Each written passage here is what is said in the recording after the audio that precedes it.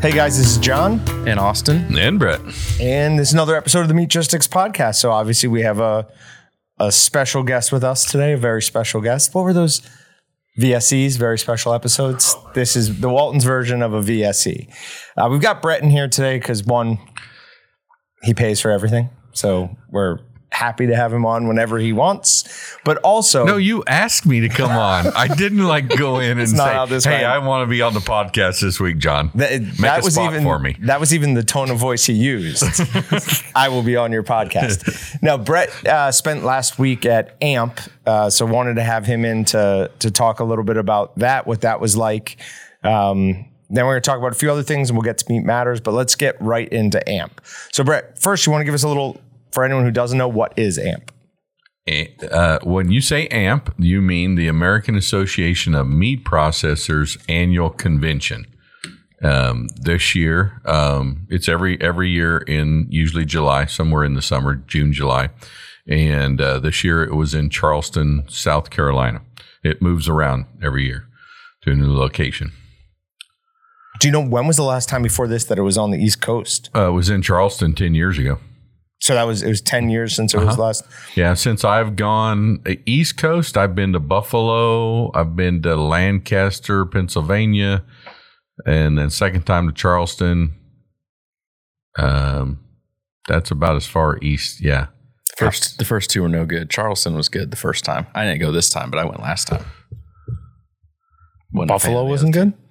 Buffalo was terrible. I don't know what the convention was like, but when we were on our way home, our truck got broken into. So yeah, that's not fun. How many years ago was that? 20. Yeah, probably 20 years ago. All the kids were in high school or younger, and the day after the convention was over, we were going on a tour of a submarine there in Buffalo. Okay. And right off downtown. And we came out from it and somebody had broke out the side window in our Expedition and had taken Sandy's purse with credit cards. Oh. And she had like Social Security cards and stuff like that in her because we were going to go across the border into Canada at Niagara Falls.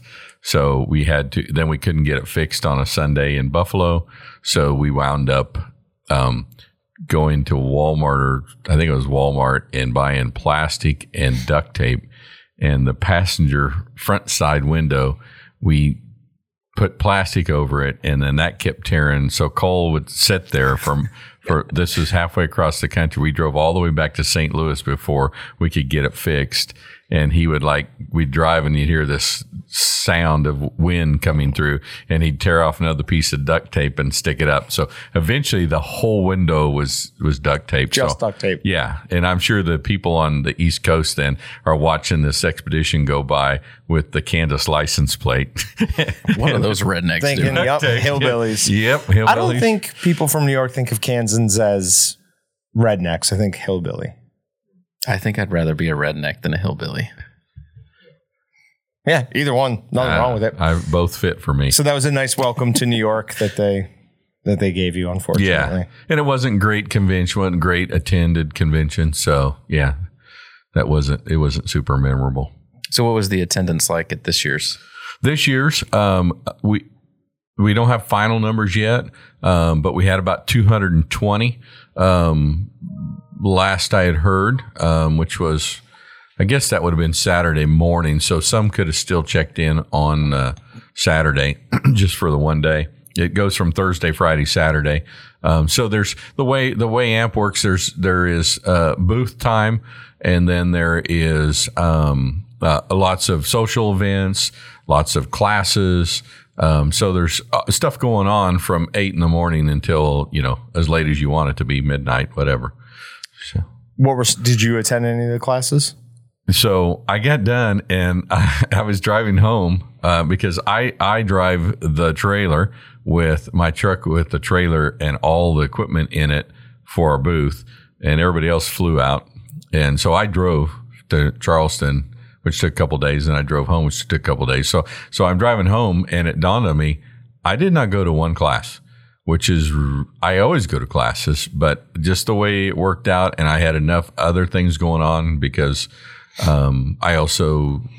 There's many of our manufacturers there that also have booths showing, a bandsaw, for instance. One of our vendor that makes our bandsaws for us, they have their own booth. So Excalibur seasoning that we sell, they had their own booth. So a lot of our manufacturers also are showing to our commercial customers. So the audience at AMP is basically small, what they'd call very small to mid-size meat processors. And it could be somebody that just makes jerky. They could be somebody who does slaughter and custom only. They could be somebody that just makes snack sticks, along those lines. Or it could be just like a little butcher shop, even in a bigger city. But most of it's rural, slaughterhouse customers. So who's the average person who's walking the floor? Who's the average person that's walking the floor that's coming into our booth? Attending. Okay, so they own their plant. Okay. It's typically a husband and a wife. They are the owners. They're the decision makers. They're the ones that run their plant. They work in it, every day. And literally for them to come to the AMP convention, they're either A, shutting their plant down, or B, doing very minimal work because they're not there to supervise it. And they're a big piece of the workforce in their plant. I thought you meant they were coming because they were shutting their plant down anyways. Then why are they going to AMP? No, they have to at least greatly reduce the production in their plant for the days they're at AMP. Sure. If somebody wants to attend, do they have to be a member of AMP? Yes. Okay, so that's membership gets you. Yeah. So you can't just walk up and get into AMP. You've got to be a commercial meat processor. Okay. Mm-hmm. Or obviously with a vendor who's a vendor. Yeah.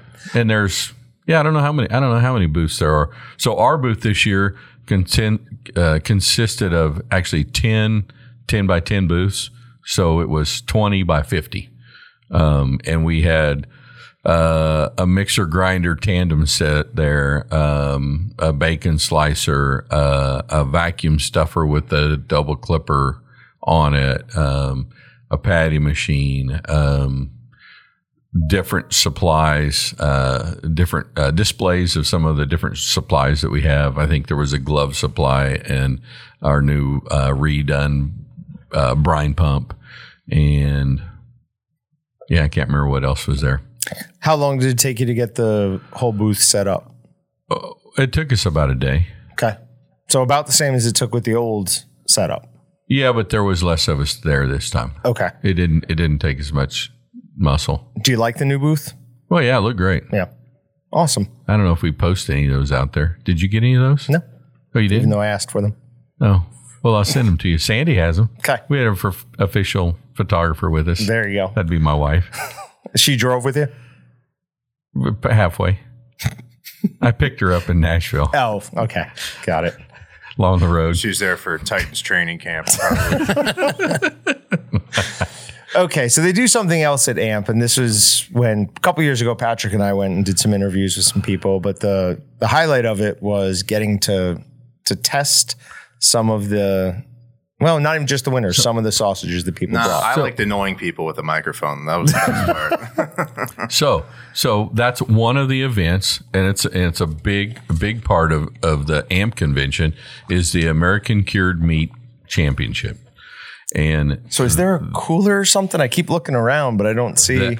So they have, I don't know how many. I've got a sheet here with, but I don't count. I don't know what there is. There's maybe 25 categories to compete in. And so processors bring products that fit into these categories, and there's rules for each category. So like on, a ham, it has to have, a certain size. There's lightweight ham, there's heavyweight ham, same in bacon. So they're for certain size of product. It has to have, some things have to have a casing on them. Some things have to have a certain, whatever product in it. So there's a wild game, there's a wild game class. So obviously that has to not have beef and pork in it. So it's a great build up to ACMC Awards. I have helped in the room before. It's pretty awesome. This year, with the number of plants at the convention was up. I mean, at 220 plants, that's as high as it's been. It might be the best attended convention in the 20 some years I've been going. It's really close in that range. So the membership of AAMP has been growing with the last couple years growth in our industry since COVID hit, and more people are buying from small processors. There's more small processors, and so a lot of the new people were there, and obviously it's showing up in our entries because we had almost 600 entries into the ACMC. So, but that's 600 products, not 600 processors? 600 products. Okay. Yeah. Okay. So they do these in a big room, and there's judges from all over the country. A lot of them are from universities.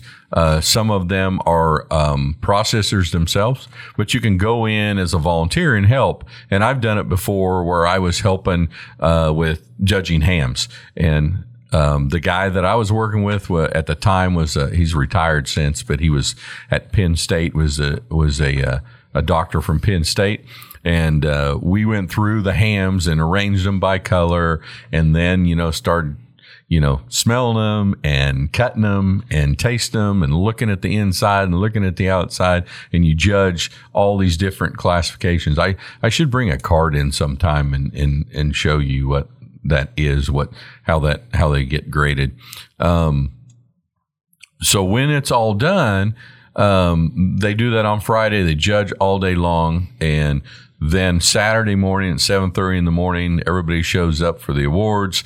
They announce the winners. You got a champion, you got a reserve champion, and a champion, and a reserve grand champion, and a grand champion. So you got 4 places in each class. Okay. And so as they go through and call everybody off and then hand out the plaques, and when everybody's done with that, then you go into this room with 600 meat products in it and a knife on most years. But this year, the air conditioning system in the hotel was not working properly, and it got up to 76 degrees in the room that they were judging, and the average temperature was about 65 degrees for a day and a half that the products were out. Normally, they keep that room 40s, and they could not keep it, so we got to taste nothing. Oh, that is horrible. 600 entries, and we got to taste nothing. Normally, I don't eat breakfast that day. I'm not going to eat lunch. I'm taking my knife. We all have these little special sausage testing knives, which we actually sell those. And you just walk around, and there's a ham, and you're like, well, let me carve off a chunk of that. And there's a snack stick. Well, let me cut off a bite of snack stick. And you go from one thing to the next. And we were unable to. Were people at least allowed, or were you able to judge it? Did the judging go through, or did it get ruined before it got to that? The judging was fine because they pull out of the coolers Friday, and they're judging then. Okay. So they're fine. But when it's not till Saturday, 24 hours later, that gets a little nerve-wracking. Yeah. Some of it, I'm sure, was fine. I'm sure there's plenty of jerky and snack sticks that were okay. But, yeah, you probably don't want to eat 95% of that stuff that sat out that long. Yeah. And, yeah, Dr. Campbell, Dr. Jonathan Campbell from Penn State, he was saying, please don't try any of it. So he goes, I know some of you guys are going to want to, but don't. You really shouldn't. So did you still get to walk around and look at everything? Well, you could, but what's the point? Yeah. It'd be interesting. Like last year, or the year it was in Oklahoma City, there was a couple that were got me thinking about different things. There was blueberry and Parmesan, snack stick. So do you have the list of the winners there? I have the list of the winners. Okay. All right. So let's go over some winners. So, I'll just throw out a few of them here that I specifically picked out because these are customers. Before we do that, because I scheduled Brett to be on the podcast before he left. And then when he came back, I was asking about this. And, I said, we're going to get to try some, right? And he kind of laughed and I'm like, oh, you didn't get any. And he said, I want it to be a surprise. I thought he wanted it to be a surprise whether he brought some or not, and I got to try it. No, that is terrible. Oh man, that's so. I thought everybody should see your reaction live. How mad were people? Disappointed. Well, people weren't mad, but they were disappointed. The guys, Yeah, all the Walton's guys, there was what? So 6, 7, 8. There was 8 of us guys in our booth, and to tell you how busy it was, Austin's worked in before. We had 8 guys in a booth, and most of the time, all 8 of us were talking to somebody. Our booth was just swamped all the time. It was fun. So, but I mean, if they were so busy they didn't have a chance to step away for a meal. I mean, all other than Kurt, all those guys could stand to miss a meal, so they'll be just fine. Well, Steven, I don't know. Yeah, that's probably fair. That's probably fair. All right. Yeah. So yeah, we didn't go and look. We all went back to the booth and pouted. So that would be me. I actually had a question. I remember the year that we did go, there was apparently a higher number of DQs for simple stuff. Thank you. Was that on your radar? Were they there's not scolded, but they go guys, now listen, the color casing matters. They made a huge point of it in that thing. Yeah. The meeting we had before that. Was that something again? Oh, every year. Oh man, people get disqualified every year. Timers, maybe. I mean, no, people get disqualified every year. Now, I don't remember in Oak City. Was it worse then? I don't remember. But there's always, they always talk about, hey, there's some disqualifications. There's somebody who's makes hot links and doesn't put them in a red casing. Yep. You're like, hello, you got to put it in a red casing. Or they say you got to have, I'm making this up, but maybe it's you got to have 5 equal length brats. And somebody brings 4. Yeah. Well, you're DQ'd. That's all it takes. And here's the bad thing is that there was a particular customer that several years ago brought in something and they asked somebody when they were checking in, should I pull a casing off of it or whatever, and they were told, yeah, probably. So they did. And if they DQ you, they still judge you. They still want you to know. Well, that would have won grand champion, and it might have won best of show. So they take all the grand champions. There are a couple of extra awards they give out. So they give all the grand champions. Then they get the judges all together and they go, here's all the grand champions laid out on a table. And kind of reminds you of that the biblical verse, laid it out on a sheet and said, eat. No. So they lay out these grand champions and then they figure out what's the best to show out of them. And they usually take a few votes between all the different judges to come up with what is the overall best product there. Who was it that told them to take the casing off? Was it a judge? Because if it was a judge, that would make it. No, it was one of the volunteers. Okay. Well, don't always just listen to whatever you're told, I guess. Read the rule book. Yeah. All right. So, and then the other award is totally escapes me. But best of show is the best overall product, but then a processor gets the award for being the best overall. So, you get a point for grand champion and, a point for reserve grand champion, whatever, or, 4 for one, 3 for the other, whatever. And whoever gets the most amount of points, then they get the plaque for, the best of the year. So, a couple, just a few of the type, categories there are, andouille sausage, Dayton meat products in Malcolm, Iowa.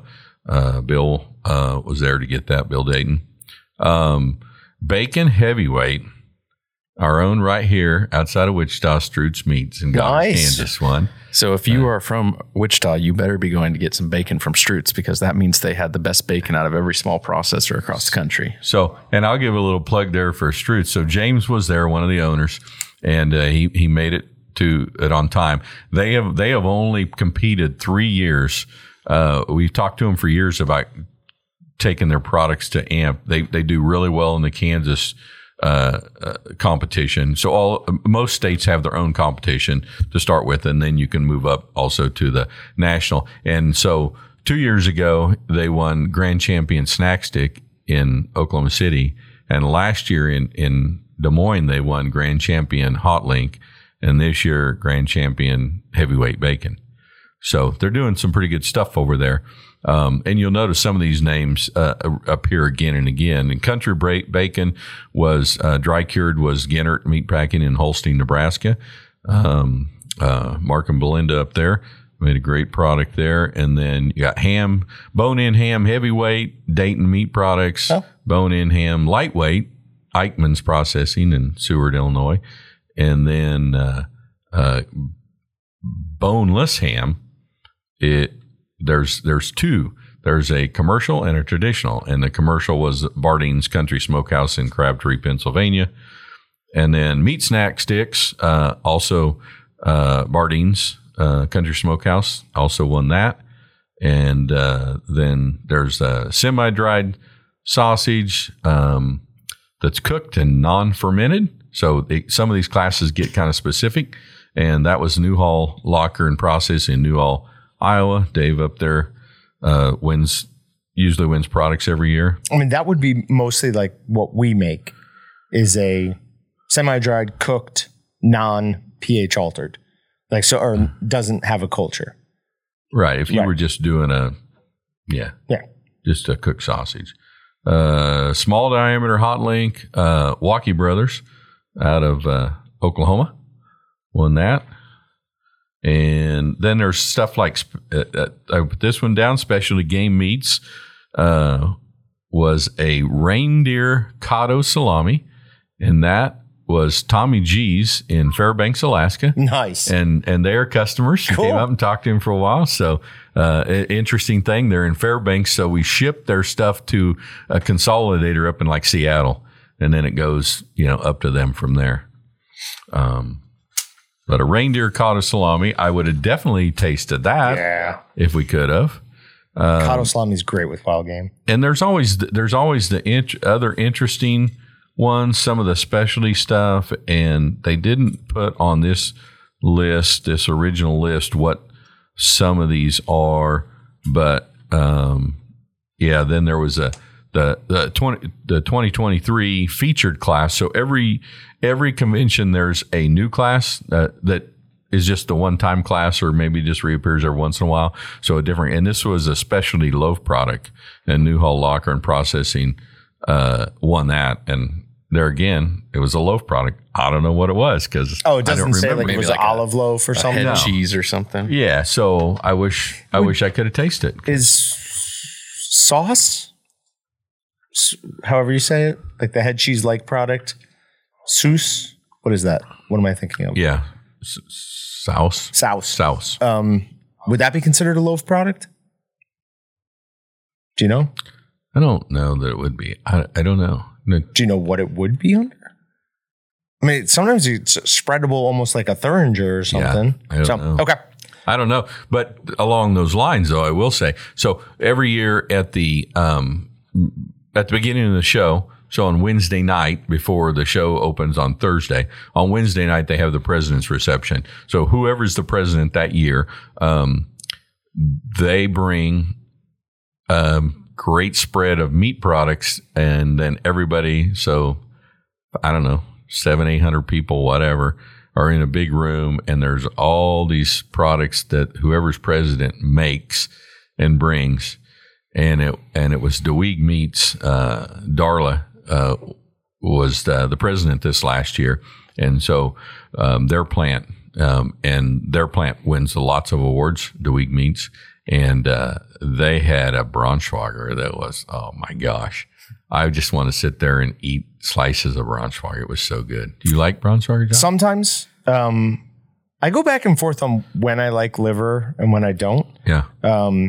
Recently, in the last year or so, somebody on Meatgistics said, take liver, coat it in chicken on the run, and pan fry it, and it's amazing.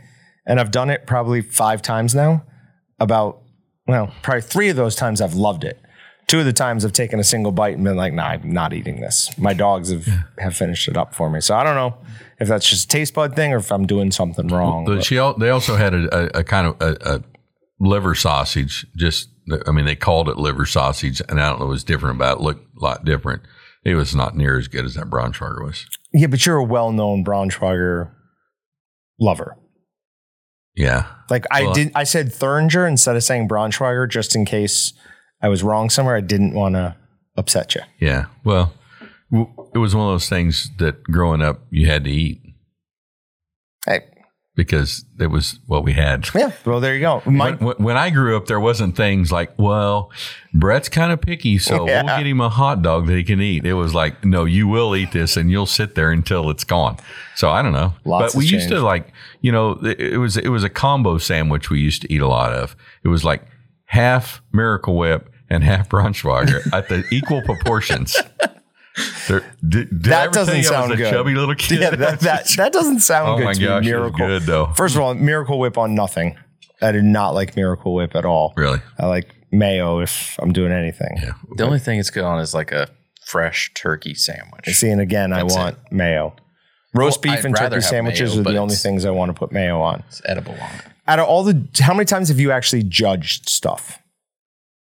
I've never judged. Oh, you've never judged? At AMP, I've never judged. No. Okay. Has Kurt?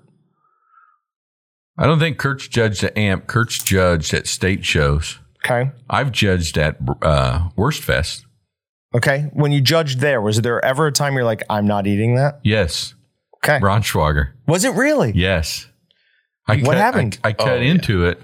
I was judging with Mario Fantasmo from Paradise Locker in Missouri.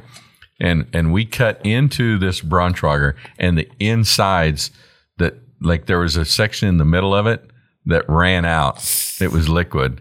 And I got Mike Sloan over there who runs the Worst House in wherever that is. Herman, Missouri. Thank you. And I'm like, Mike, do I have to try this? And he goes, no, I wouldn't if I was you. Thanks. But that was disappointing. But otherwise, yeah, it was awesome. They're like, okay, they're like handing out who's going to judge what. And they're like, Mario and Brett get Braunschweiger. And we're like, yes, that's awesome. Do you have to take a class to be able to judge those things? No, they pretty much they just tell you. Anybody. No. Yes. So wait, yes, you do have to take a class? No, you don't have to take a class. But they choose them. They asked me to, so people, but the industry. I mean, yeah. That's the type of classing where like swirling inside the sausage will be a negative point, right? Yeah. So how does swirling happen? Like how would a defect like that? When you're putting it on your horn.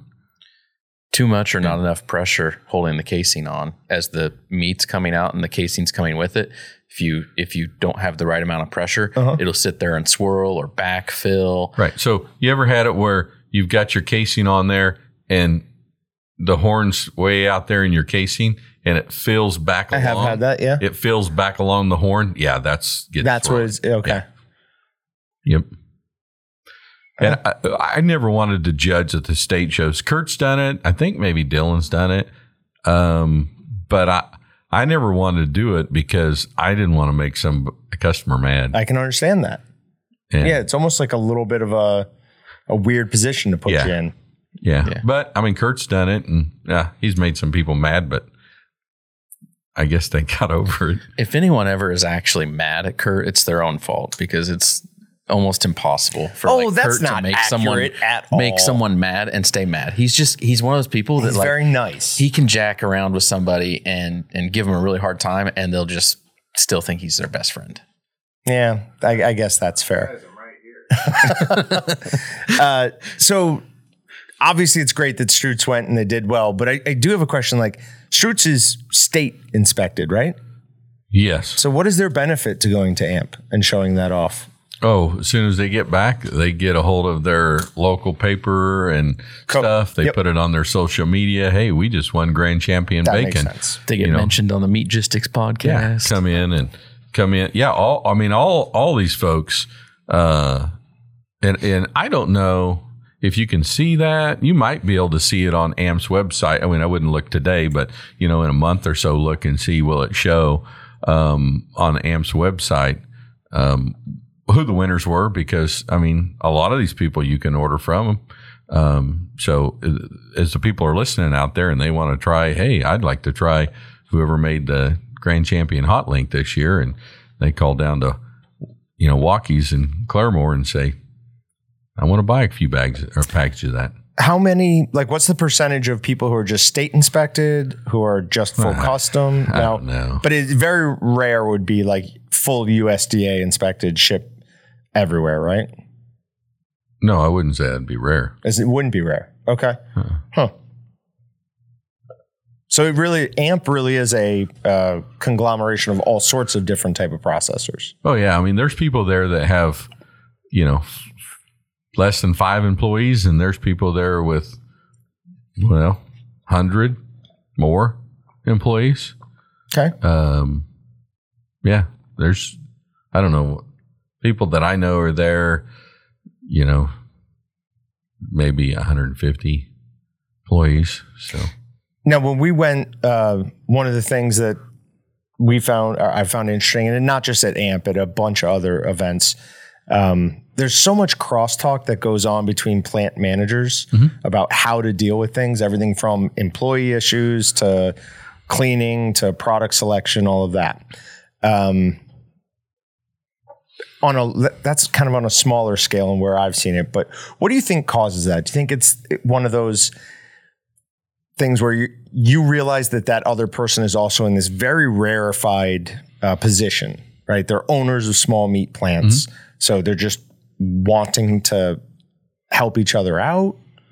Yeah, I think there's a lot of them don't see the others as competition because they're in the next state over or whatever. And yeah, I mean, you can buy online from a lot of them anymore, but it's still, it's still a somewhat local market. So they're not too worried. But, I also know there's people out there who share a lot of what they did to make a great product. But they might leave that one thing out that makes it just that much different. They'll help you up to almost crossing the finish line, and then you got to figure some out on your own. Yeah. Well, I mean, that makes sense. Yeah. All right. Is there anything else you want to talk about at AMP? Did anything happen that you want to point out? Yeah, I can't think of anything. Just that, that is great to see the industry doing well, and hopefully we'll continue to see that growth as the consumer decides they want to know where their meat's coming from and find their local processor and help these guys grow, because there's a lot of new plants in the country and they're still building them. There's a lot of new plants still being built, and so there's a great opportunity for people to buy really good products. Okay. Because this came up earlier today, and I didn't have the exact number, my memory, obviously a little shady, I've been here 9 years now, and I think I remember 4 years ago you saying that we've had 10 years, at that point, 10 years of continuous growth? Last year was 21 years. I think. Yeah. So it must have been right away you were telling me it was 10 years. Maybe. So we're at 21 years of continuous growth. Yep. We've sold more each year for 21 years in a row. I remember at the beginning of last year saying, obviously, I don't mean this to be negative towards myself, but not that anyone listened to me about it. But I remember saying, I'm like, if we're within 5% of what 2021 was, because 2021, I was I would consider that a success, and we still beat that.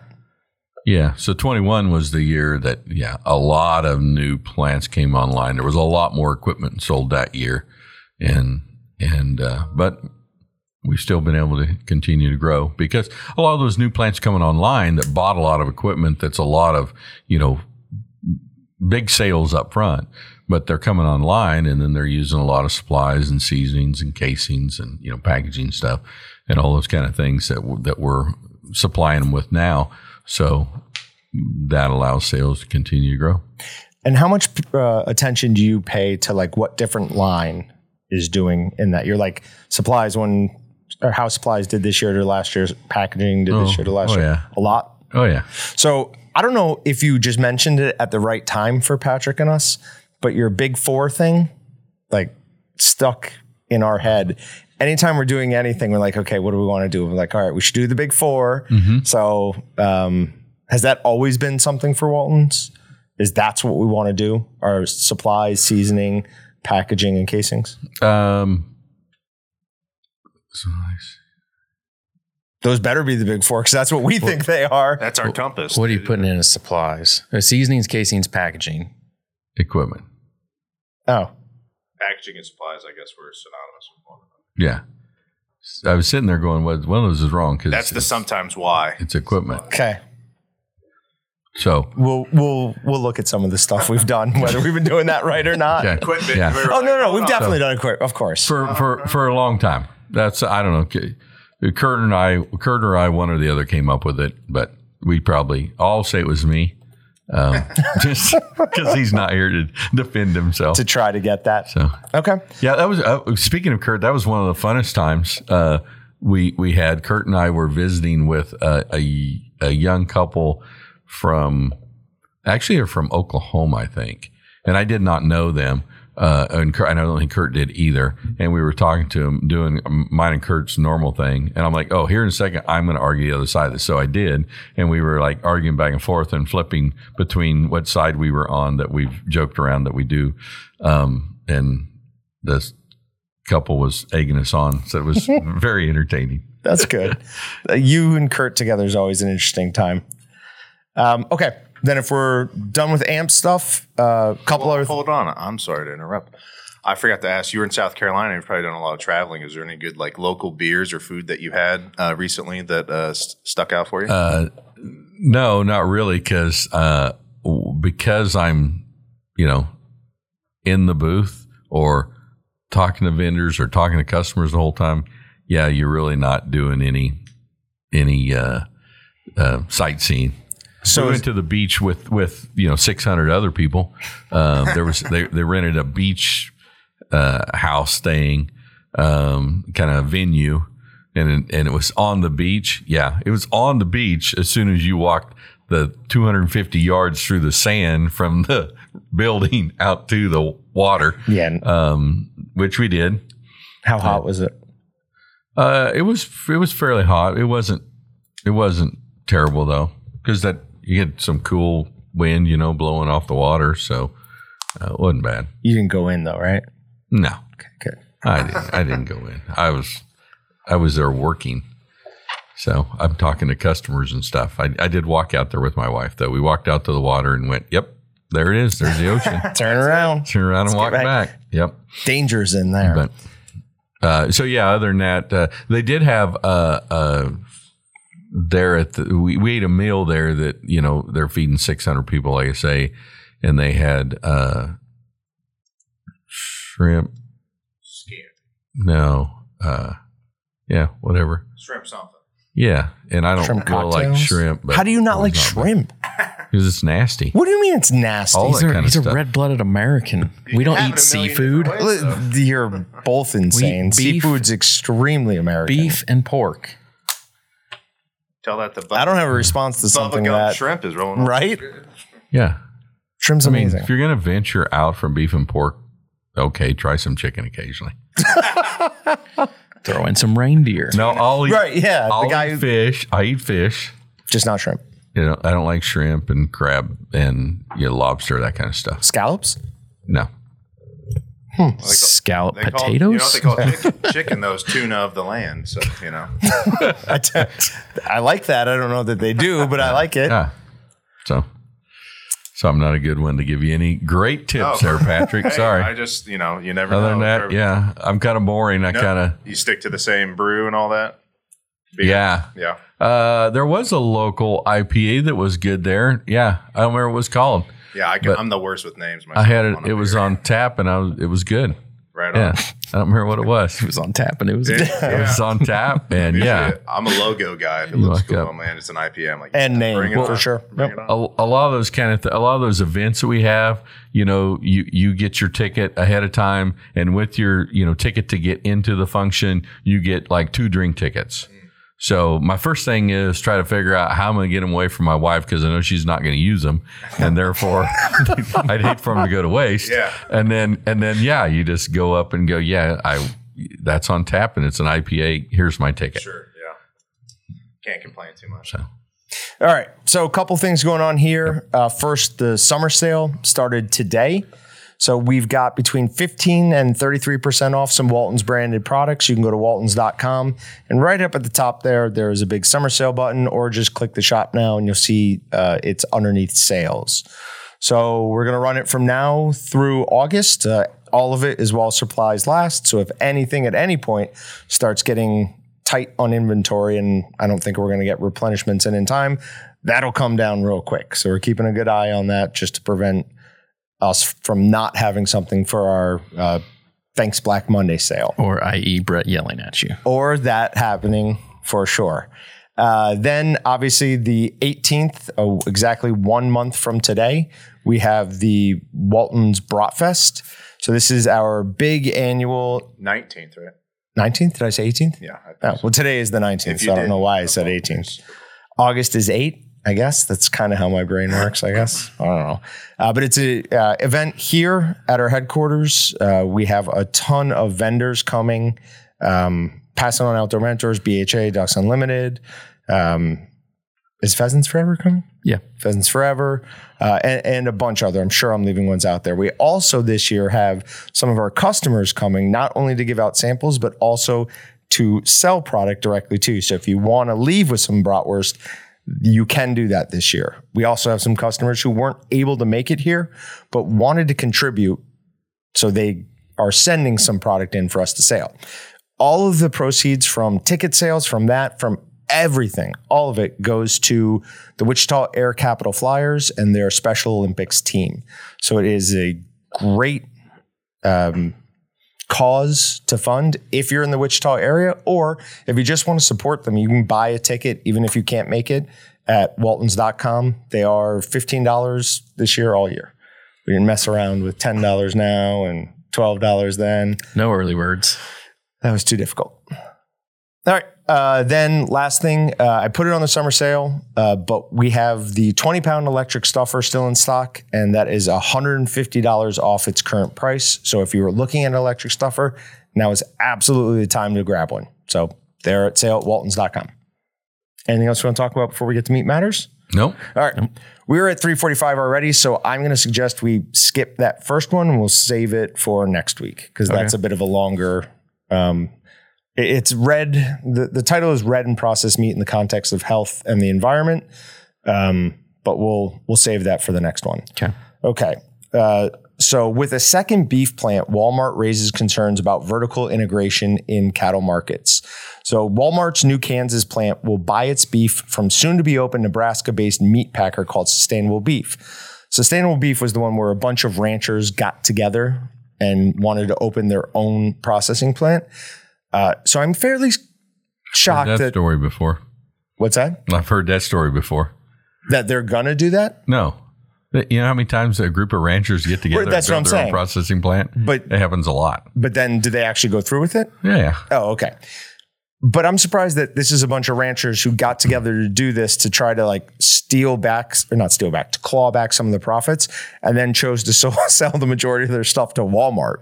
But by giving ranchers a stake in a packing plant and focusing on premium products, Sustainable Beef wants to generate better prices for its supplier and higher wages for its plant workers. Last year, Walmart acquired a minority stake in Sustainable Beef for an undisclosed sum and promised to buy most of the beef it produces. Sustainable Beef's founding ranchers still believe their business model will improve the cattle industry for future generations. Others believe the opposite. Some ranchers argue that vertically integrating with America's largest and most powerful grocer will diminish competitive pricing for those outside the integrated supply chain and make producers within it vulnerable to Walmart's squeeze. What do we think? You just take a drink and sit back and let the fireworks begin. Can you repeat the question? I'm more interested in your guys' opinion on this than I am on my own. I know what I think.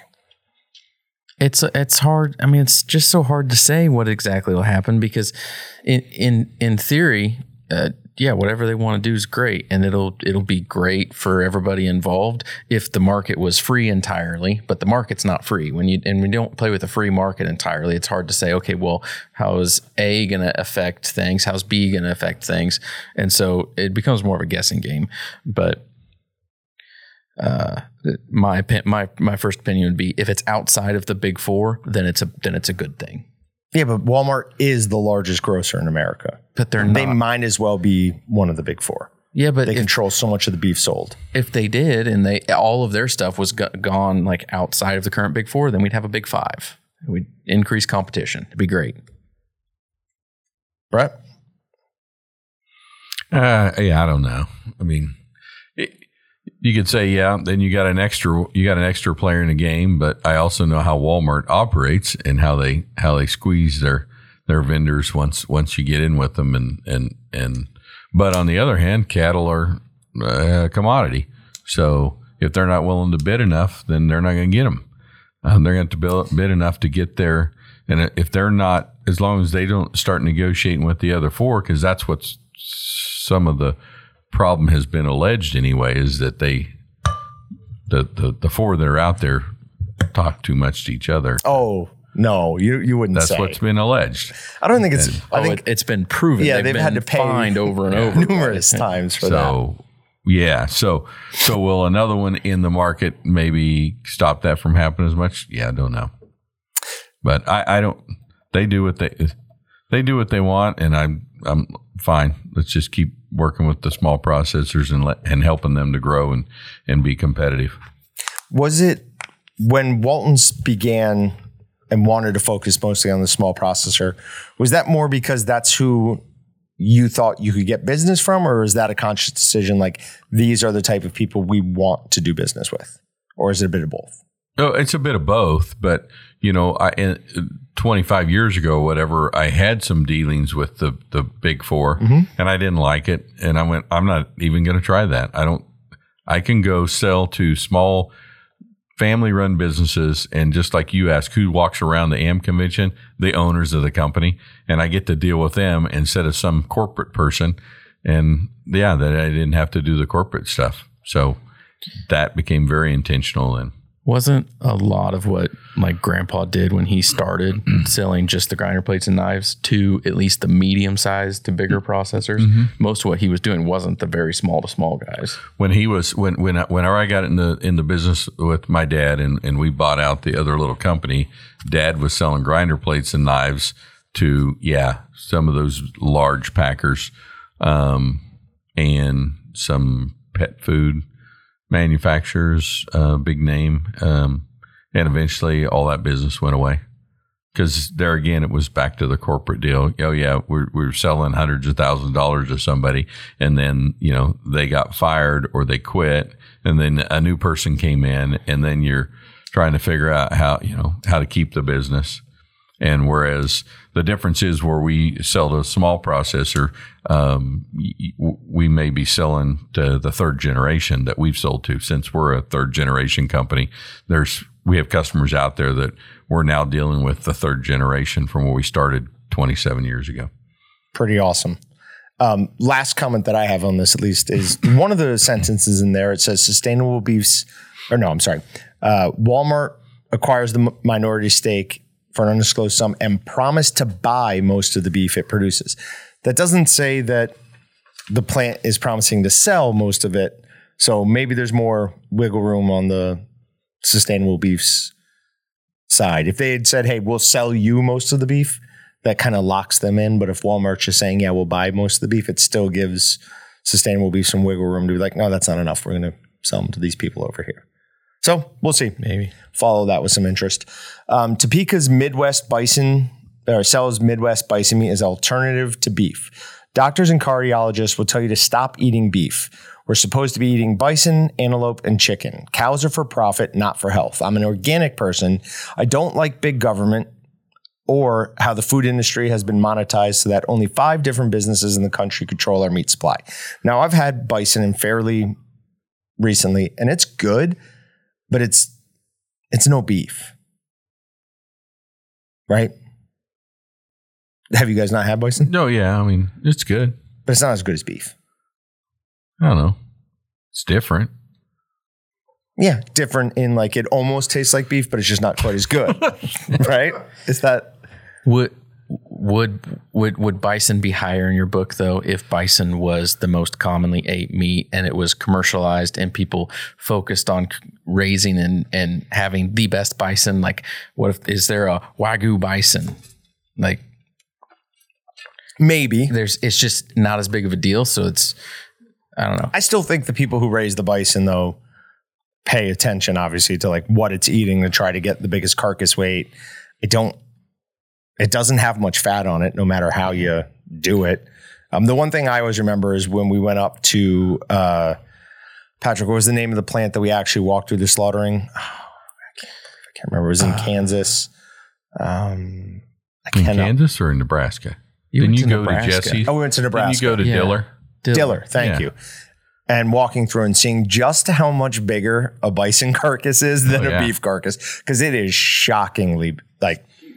at least 1.5, if not twice the size. Yeah. They are enormous. So I remember being shocked by that. But this is saying you go to Colorado or Montana and there's bison everywhere.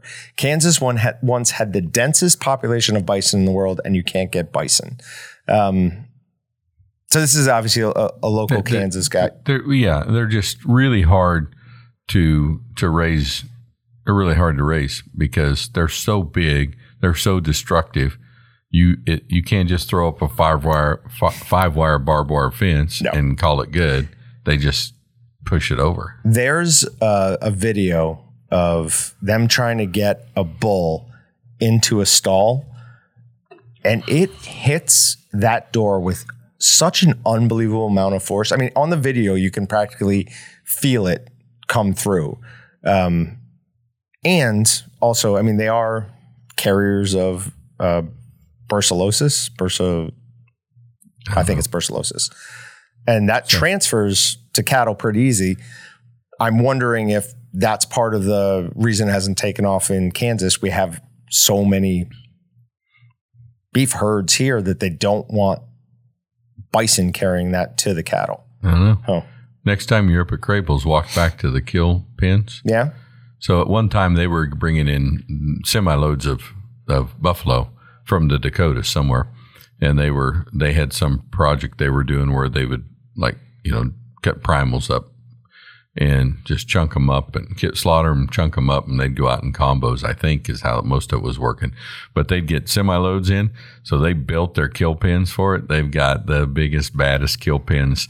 But you go to other processors who just have standard, pipe fencing and stuff, and look around at it. And I mean, even Crable's, as heavy duty as it is, buffalo still bend it up.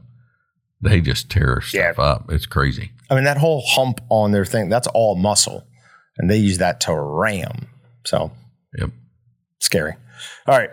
Now, have either one of you ever heard of sugar steak? Sounds like a horrible idea. That's my thought too, but hold on.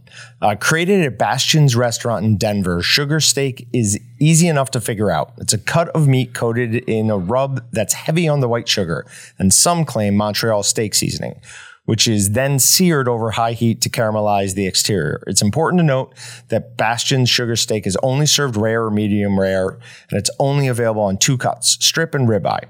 While it's unknown exactly why it's the case, it's likely that the sugar steak beyond medium rare would result in an acidic, burnt exterior. Also, New York strips and ribeyes have enough incumbent flavor to stand up to the sweet rub. That's what's got us wondering what other cuts might work for sugar steak. So I've got strips from Crable's defrosted in my fridge tonight. I am going to try a sugar steak, and I will report back on how it is. You're going to ruin it. I'll take pictures of it and everything. That's my thought. I think it's going to ruin it. Are you like on all sides? Seems like it. Okay. The one I saw said like 4 teaspoons or tablespoons of sugar per steak, and then you just rub it. I'm putting Just ultimate like steak. tender jerky. God, that doesn't sound good. That just doesn't Your sound good. tender jerky's got a lot of sugar in it. Yeah, but the jerky's delicious. This, like, what's the best that could happen here? I get a caramelized outside and a sweet steak. I don't have a problem with that. I Well, it's like, what if you got a little bit of barbecue sauce on your steak? on a steak? Just a little, like it's touched. yeah. You go, oh, it's not bad. I guess that Be a little sweet. I have it in my head that it will actually be bad. But yeah, barbecue sauce on it. I mean, it's not what I would think of what would be good, but it won't make it bad. It's just going to be weird. Well, do you? When I was a kid, I was obsessed with A1 sauce, like there you go. obsessed. People would buy it for me for Christmas. That's how much I loved it. And I would put it on everything. And I remember the first time I had my mom's London broil without it. I was like, what have I been doing to steak all day? I'm like, it's so much better without it. What is wrong with me? You're drowning. So I put all steak seasonings aside. But you used to really like Excalibur used to make the ultimate steak sauce. What was it called? There used to be one of those sauces. Yeah. I was not a fan of it. Oh, I thought you were. Oh, Allie maybe? I don't know. Man. Besides- When I was a kid, I ate Heinz 57. Ketchup on a steak? No. Heinz 50 ketchup on a steak? No, that sauce. Heinz 57 is a Heinz not 57. ketchup. He's saying Is not ketchup? No, it's No. a sauce. it's a steak It's a sauce. sauce. It's called Heinz 50. Yeah. just like A1. It's like an Except for- orangish. Are you color. telling me every Yeah. glass bottle of Heinz ketchup doesn't have that little medallion with a 57 on it? Different color. I mean, I'm not saying you're wrong because I know what you're talking about with like the little ribbon. Yeah. The like white and maybe I've never even seen green. that in my life. The yellow and blue. Yeah. That's not ketchup, though. No, that's definitely not No, it's ketchup. not Okay. ketchup. I'm sorry. What we were talking about is the glass bottle of Heinz, I believe, has a little medallion right on the front of it that says 57. Yeah. So I thought that's what Maybe you were check saying. it Sorry, out. I've never seen that before. Really? So what is great branding is actually just a miss from John. So how would you cook your steak on that? Are we talking medium rare? Are we talking well done? Like if Go you're back eating, with that? yeah. Oh, that's like when I was a kid, Mom was cooking, and there was only one way to cook a steak. Full. Yeah. Full send. Oh, She used seasoning, salt, and pepper. Yeah, my you got parents both still of do them. that. I know she's not listening today, so I'm good. I wish you were here for us. No, you got to get the, It just says 57 varieties. okay. But the one I was thinking of was the glass bottle. Oh. I wish you were here for the Wagyu we got from Oh, I Kratos. was too. I wish I was too. But I have some I need to call because last week while I was gone, a very good friend of mine who actually is somehow partnered in with the guy on some Wagyu has some steaks for me. Oh, excellent. Do you want to bring them here? We'll cook them and eat them together on the podcast. I'm going to do the same to you as you guys did to me. I'm going to tell you all about it and record it. Yeah. Somebody here has a Wagyu picante steak. This is a new thing that everybody's doing. So he's going to give it to us. We're going to cook it here, film it, and then we'll let everybody in his department and other people try it. So is a sweet steak desirable in your opinion? No. Because I'm only thinking like of Chinese food where it's like you have a sweet kind of sauce with Right. the protein. Like I can't think of anything else. But I could be besides- totally wrong. It could be absolutely Yeah, it might delicious. just be So that's awesome. why I'm going to try it. So, yeah, maybe I'll go ahead and get that quarter of Wagyu. I think I can get it for like $5 a pound. Oh, yeah, no. I don't think you can. Well, yeah, it depends on how much they like you. If you can get it for that, I'll buy 2 whole beef and I'll go buy some new deep freezers to store it all. Oh, then we'll start selling it. No, I'm just going to save that for myself. All right, so No, phytonutrients. you sell half of what you buy to pay for your habit. That's the way those work. If you get them for $5, you could sell way less than half of what you buy. Wagyu is yeah, I'm crazy sure. expensive right now. So this is a study. It's phytonutrients in meat and nutritional differences between grass-fed and grain-fed. We're really at the end of this podcast, though, so I'm just going to hit on a couple of things. What they're talking about in here is basically they found that grass-fed beef in general has a 3-to-1 ratio over grain-fed on omega 6 and 3 fatty acids plus phytonutrients. Now, we learned in middle school, maybe high school, why a cougar can eat nothing but prey and survive Meanwhile, they always told us we had to, have a balanced diet. And their answer was, well, its food eats plants and vegetables, so they get nutrients from that. I don't know why it's taken us. I mean, this is apparently a new discovery, and it's why people trying the carnivore diet aren't just dying of malnutrition. But there was that. So it's a 3-to-1 ratio. However, within grass-fed, there's an 11-fold variation in how much nutrients are actually in that. And the main researcher's response was, I can't stick my hand in that fire for it, but my gut feeling tells me that those animals were grain-fed and weren't truly grass-fed. So that's another thing with the whole grass-fed. A lot of it is actually just grass-finished. Mm-hmm. So it's like, oh, it's the last week. Go eat grass. So it's not truly grass-fed beef. And it has me wondering, because Austin and I have both agreed that I don't prefer grass-fed beef. Well, all beef is grass-fed. Fair, but not grain-finished. Right. Right. But I prefer the grain-finished from a flavor standpoint. Yep. But it does have me wondering, like, I obviously I really like venison. Every time I've got to try elk, I really liked elk. Elk's very good. It has me wondering, though, maybe the grass-fed beef I've had was more grass-finished and not like grass-fed all the way through. I bet if it was grass, I bet it was grass all the way, or at least pretty much all of it. Yeah. But there is a difference between that and grain finished. This sounds like another side-by-side test we need to have. It does sound like another side-by-side test. All beef is started out on grass, and it just depends on if they're finished with grain. When did this become like a thing, like the grass and grain-fed thing? Like, 15 years? Oh, yeah, it's been a while. Yeah. I mean, has it always been a thing to like people that are, in agriculture, though? Like they know that grass or grain is better over the other? Okay. Oh, for sure. But as a talking point for us normies. And people like wanting grass finished. It's a fad thing, right? Yes. I wouldn't know if it's a recent thing. Sure. Okay. Post-pandemic meat processing plants, survival of the fittest. So it's going through and it found a bunch of things that processing plants could do to help them remain open. The average meat processing plant in the U.S. lasts 9.7 years. Some are higher than others, obviously, since it's an average, but they found that plants open near high population centers was a major reason for their success. Smaller plants that diversified into retail and wholesale meat markets were more likely to survive.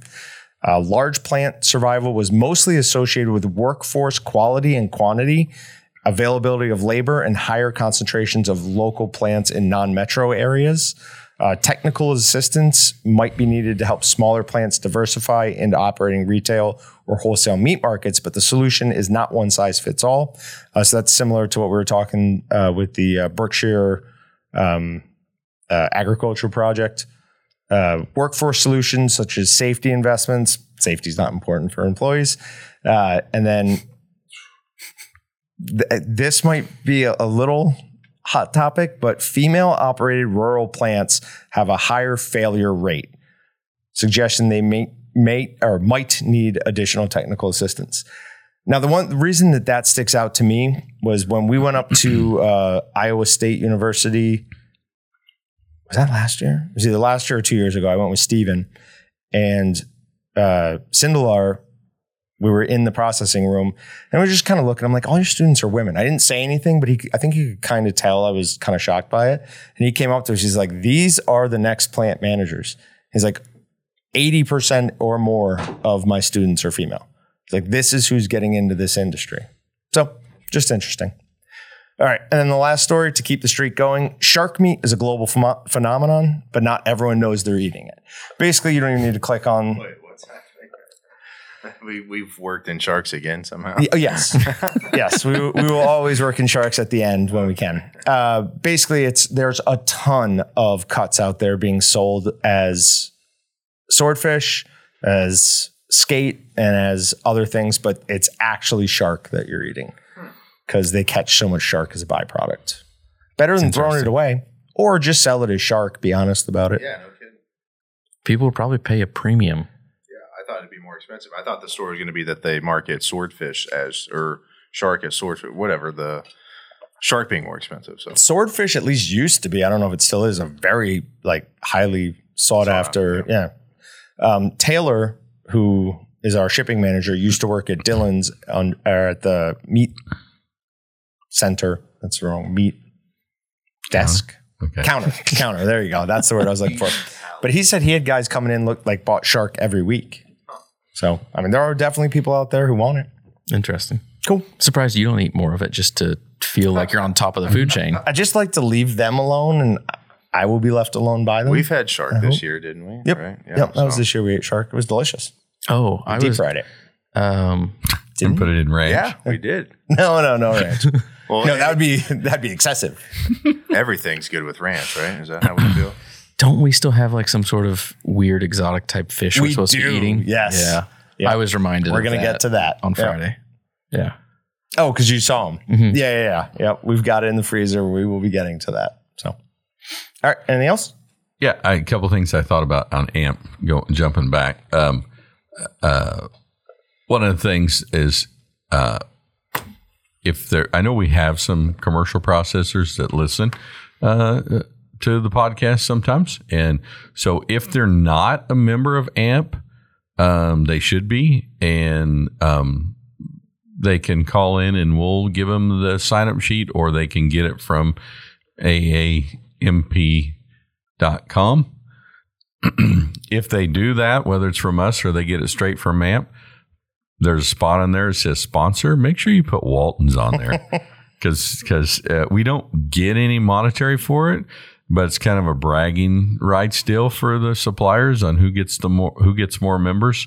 And we were one short of somebody else. Somebody else beat us by one new member. Did they start counting us as one unit? Because they used to count every salesman individually. They're and that counting by was silly. companies now. Okay. We had 14 and somebody had 15.